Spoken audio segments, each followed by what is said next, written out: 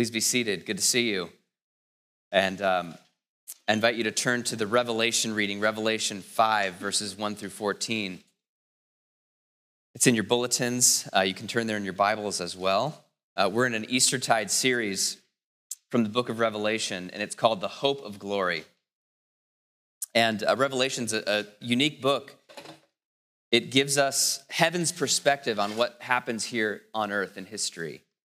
And it shows us the really hopeful, good ending to all of human history, which is the triumph of Jesus Christ. So turn there now to Revelation 5. This is one of my favorite passages in the whole of Scripture.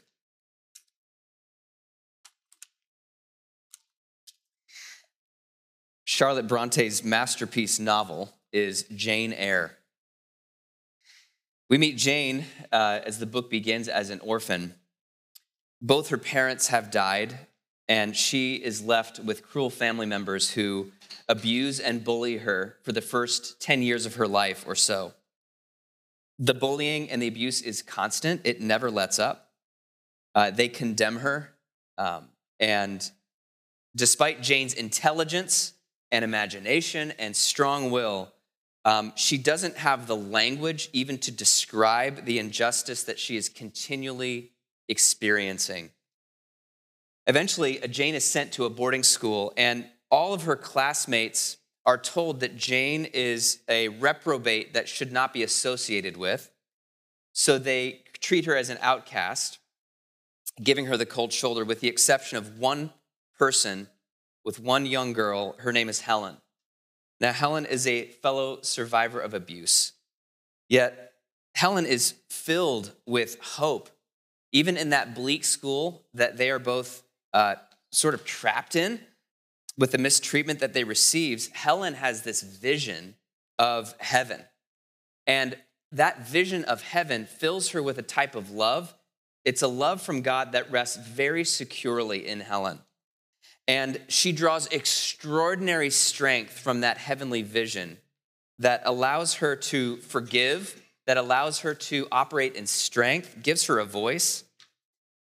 It gives her power to not only release grudges, but also resist oppression, even as a girl. And it is really that heavenly vision of the love of God that Helen gives as a gift to Jane. Because eventually Helen's going to contract tuberculosis and die in Jane's arms. But Jane is going to take that vision. Jane, who has been abused all her life, is going to receive that heavenly vision and take it into relationships, take it into society, take it into worship and discipleship. And she herself she will live on and become a symbol of strength and virtue for the rest of her life. Now, maybe you can relate in some way with Jane. You may be a survivor of abuse yourself. You may be without one or both of your parents. You may have been denied justice and your voice taken away over the course of your life. It could be that you've been rejected by people that meant a lot to you or marginalized in a way that wasn't fair. In any case, you may be at a point where Jane was when she was arriving to this school, which is just having lost hope. And this morning, I just want to encourage us because we have a friend like Helen, all of us do. And his name is John. John the Revelator, John the disciple. He has been mistreated and thrown into a bleak prison, and he is likely an elderly man at this point. Most of his peers have been put to death for unjust reasons. And John was likely bewildered that his life was ending in this way, that God's plan for his life included so much pain and isolation and injustice, being thrown into a type of solitary confinement prison as he was. But it was there in his isolation that John received a great vision. He was caught up into heaven, and he received a vision that he wrote down for the benefit of other sufferers, other survivors, other people who would look to Jesus. This vision offers hope to all of us who suffer in an unjust, tainted world. And it's that vision of heaven that John is going to impart to us this morning. By looking into this vision, we regain our voice. And because it begins with weeping. The vision really begins with a type of grief and weeping over something that hasn't been put right yet. And it ends with a triumphant singing of all of heaven and earth. And so if you have lost hope in this life, I want to encourage you to step into this heavenly vision with me, this gift from our friend John. We're going to look at 3 images in this vision: the scroll, the lamb, and the song. The scroll, the lamb, and the song. Let's look at the scroll together. Revelation 5, verse 1. This is John talking. Then I saw in the right hand of him who was seated on the throne a scroll, written within and on the back, sealed with 7 seals. Now, a scroll, for those of you who don't know, scrolls were kind of like an ancient version of a book or a database. And you can even imagine they could be, several feet in length, and you would roll them up. There would be like 2 cylinders, and you would roll up the scroll. You could unroll it, and it could be, as long as this chancel here or even longer. You could store a lot of information on the scroll, be like a piece of parchment. You could write on the front of the scroll. You could write on the back of the scroll. And then when you were done writing, you would roll it up. And then if it was completed, you would seal it. And so this particular scroll is seated on an empty throne immediately to the right of Almighty God. It's a throne with 2 seats, one for Almighty God and one for his anointed king. But the one for his anointed king, it's empty. And on that empty throne is a scroll rolled up and sealed up with 7 seals. Now, the writings contained in this scroll are all of the promises of God. He made promises to make the world right from top to bottom. So in that rolled up scroll that's sealed contains God's solemn plan, his plan to feed hungry bellies on this earth, his plan to set the lonely in families. In that scroll contains plans to cast down tyrants and raise up the meek, to end hatred and division and war and oppression. Inside that scroll is a plan, God's solemn plan to stop abuse forever and to silence lies. That scroll contains God's promises to heal, to save, to forgive, and to set all of humanity free. And yet, the scroll remains shut. 7 seals keep it closed. And verse 2 tells us, John speaking, I saw a mighty angel proclaiming with a loud voice, "Who is worthy to open the scroll and break the seals?" It's a question that rings out through all of heaven. Someone worthy must be found to break the seals and open the scroll. Are you familiar with the phrase, "You break it, you buy it"? So there's something similar happening here, that you break it, you lead it. If you break the seals, you're responsible for leading the process contained in the scroll. And there's never been a tougher job assignment than that. So verse 3 is the search process for a worthy candidate. No one in heaven or on earth or under the earth was able to open the scroll or look into it. It's the most extensive search process you can imagine. They look in heaven, where the saints and the angels are. They look on the earth, where there are people alive. They look under the earth, perhaps where people are buried. Is there anyone in all of human history or heavenly history worthy to open the scroll and make good on God's promises? Why couldn't they find anybody? What about the archangel Michael? He threw down Satan, or he will throw down Satan at the end of history. Couldn't he open the scrolls or open the seals and do what's contained in the scrolls? Well, the problem is that even the archangel Michael himself is not human. And these are human problems God is going to address, and he has already delegated it to a human leader. That was his plan all along. That was part of his promise. Well, what about the human race? Let's look at all the human race. Let's look, who do you trust the most in all of your life? Who's the most trusted leader you could ever imagine. Think of the people in your life, or think of anyone in human history. What about Mother Teresa? For all of her kindness to the poor and the dying in Calcutta. What about Moses, the one who led the Exodus and was God's representative to give the law? What about Hannah, the faithful woman who prayed in the temple of God and who gave birth to Samuel and who is a key part in God's history? Or what about Martin Luther King Jr. or Joan of Arc, these people who gave their lives fighting for justice and facing down oppression? Like, isn't there anyone with the competence and the character to lead this process?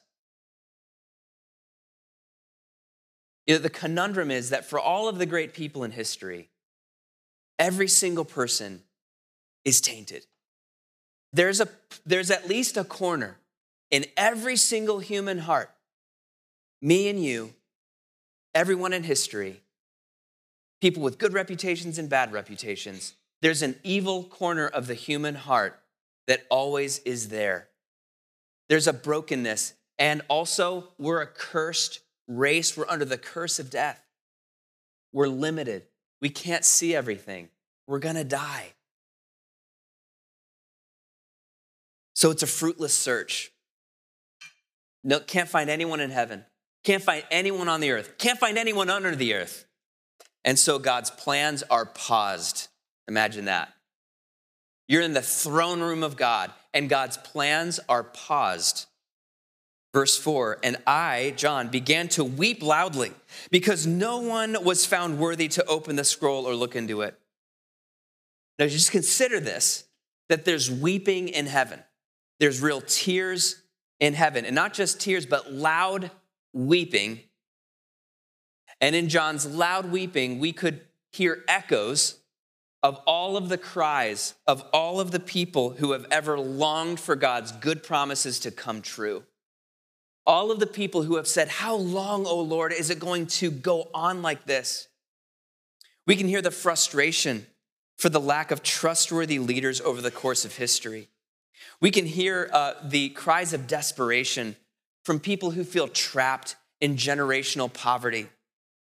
We can hear the frustration of those who long for the world to be made right, starting with their own immediate worlds. John sheds real human tears on behalf of everyone before the throne of God. We can't find a worthy person to open the scroll, which contains all of our hopes for wholeness and eternal life. How long, O Lord? John weeps. That's the scroll, and it sits there pregnant with promises right next to Almighty God. And then there's the Lamb. That's the second part of this vision, the Lamb. 1 minute, the scroll remains sealed, and it rests on the empty throne. John is weeping. The next minute, something changes, and someone appears. Verse 5, and one of the elders said to me, weep no more. Behold, the Lion of the tribe of Judah, the Root of David, has conquered so that he can open the scroll and its 7 seals.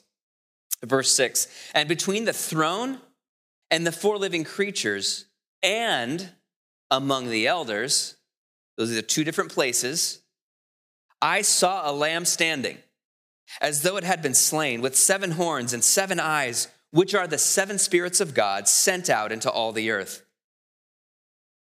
Have you ever had the experience of knowing someone who they were a kid, they were a teenager, and then you meet them later as an adult, and it's like a lot of years later, and you're just like, wow, you've grown up. You're totally different. You've really changed. I can see traces of who you are, but I can also see now there's this fullness, there's this unfolding of who you've always been intended to be.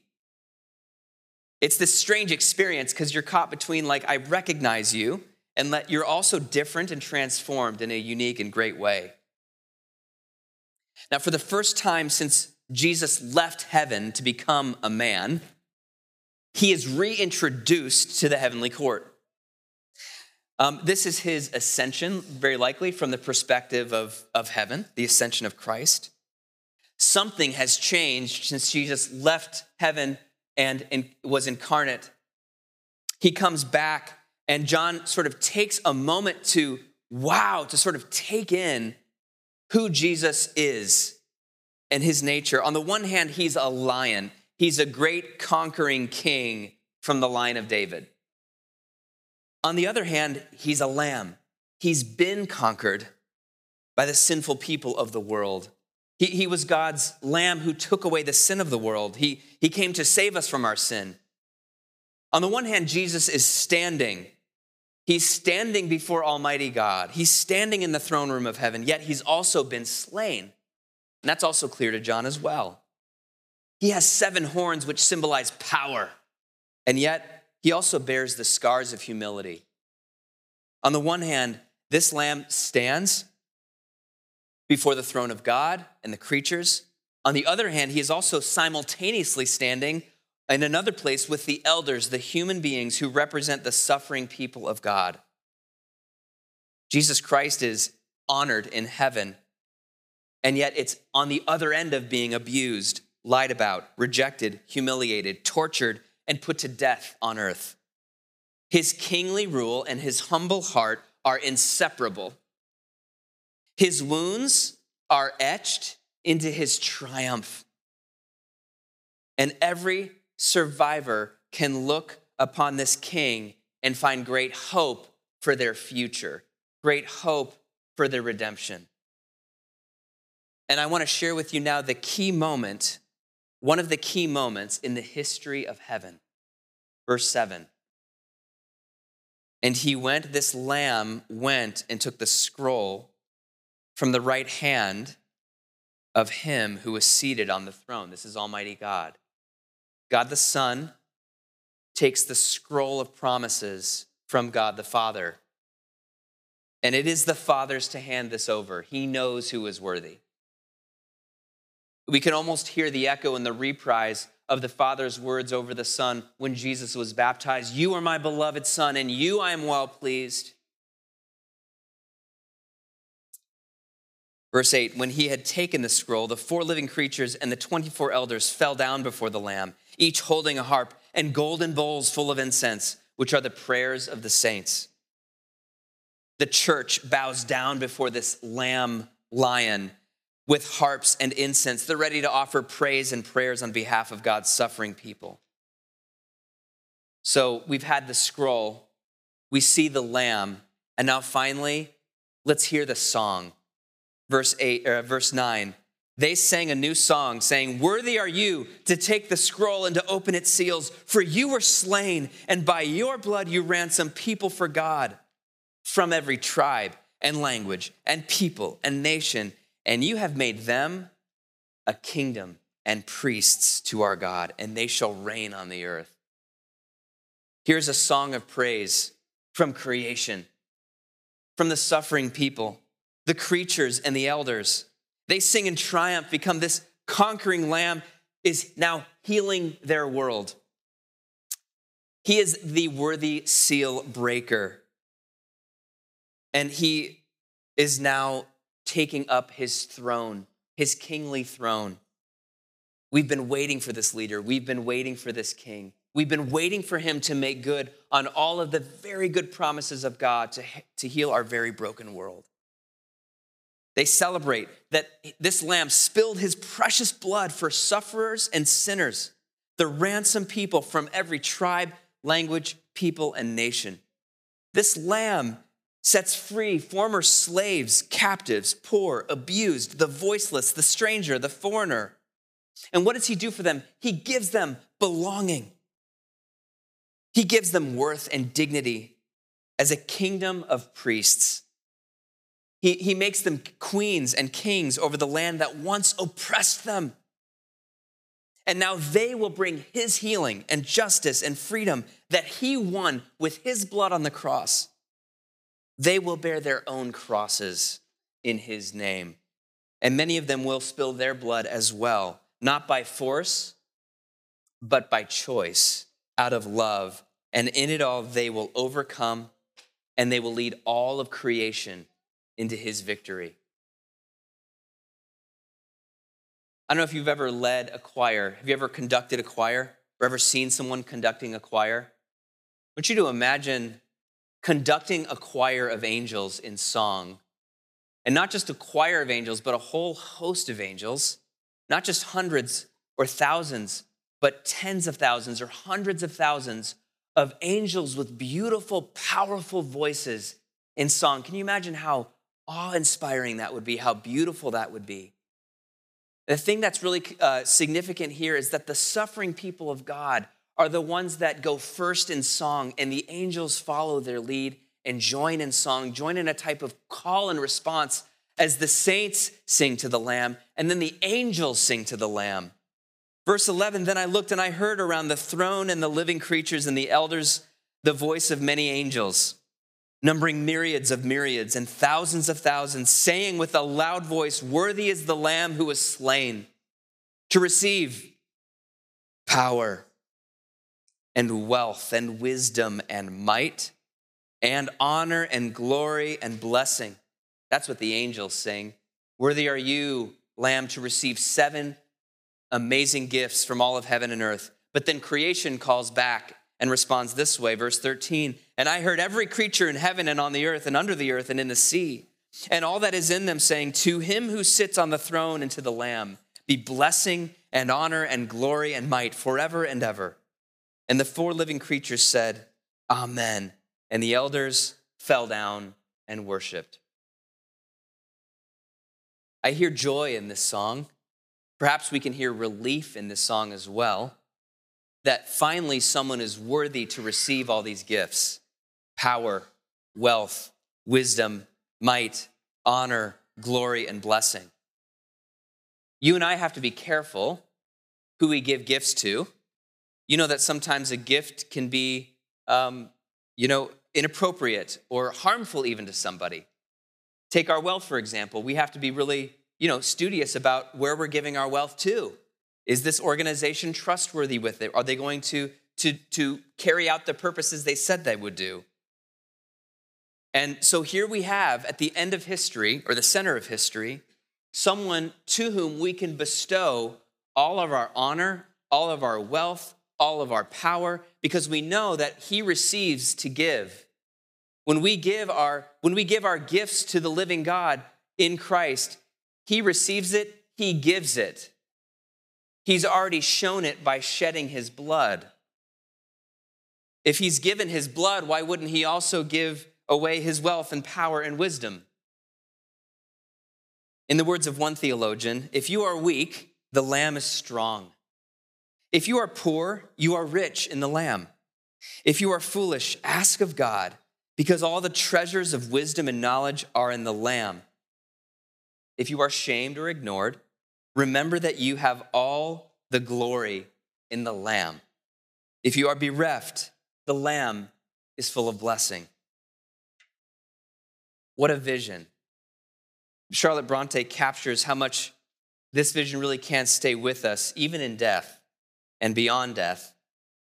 In the final conversation between Jane Eyre, who we met at the beginning, and her friend Helen, who dies in her arms. Here's the dialogue. Helen says this, I am very happy, Jane. And when you hear that I am dead, you must be sure and not grieve. There is nothing to grieve about. We must all die one day. Jane responds, but where are you going to, Helen? Can you see? Do you know? Helen says, I believe. I have faith. I am going to God. Jane says, where is God? What is God? Helen, my maker and yours, who will never destroy what he has created. I rely implicitly on his power and confide wholly in his goodness. I count the hours till that eventful one arrives, which shall restore me to him, reveal him to me. Jane, you are sure then, Helen, that there is such a place as heaven and that our souls can get to it when we die? Helen, I am sure there is a future state. I believe God is good. I can resign my immortal part to him without any misgiving. God is my Father. God is my friend. I love him. I believe he loves me. Jane, and I shall see you again, Helen, when I die? Helen, you will come to that same region of happiness, be received by the same mighty universal parent. No doubt, dear Jane. And Helen passes on in dignity.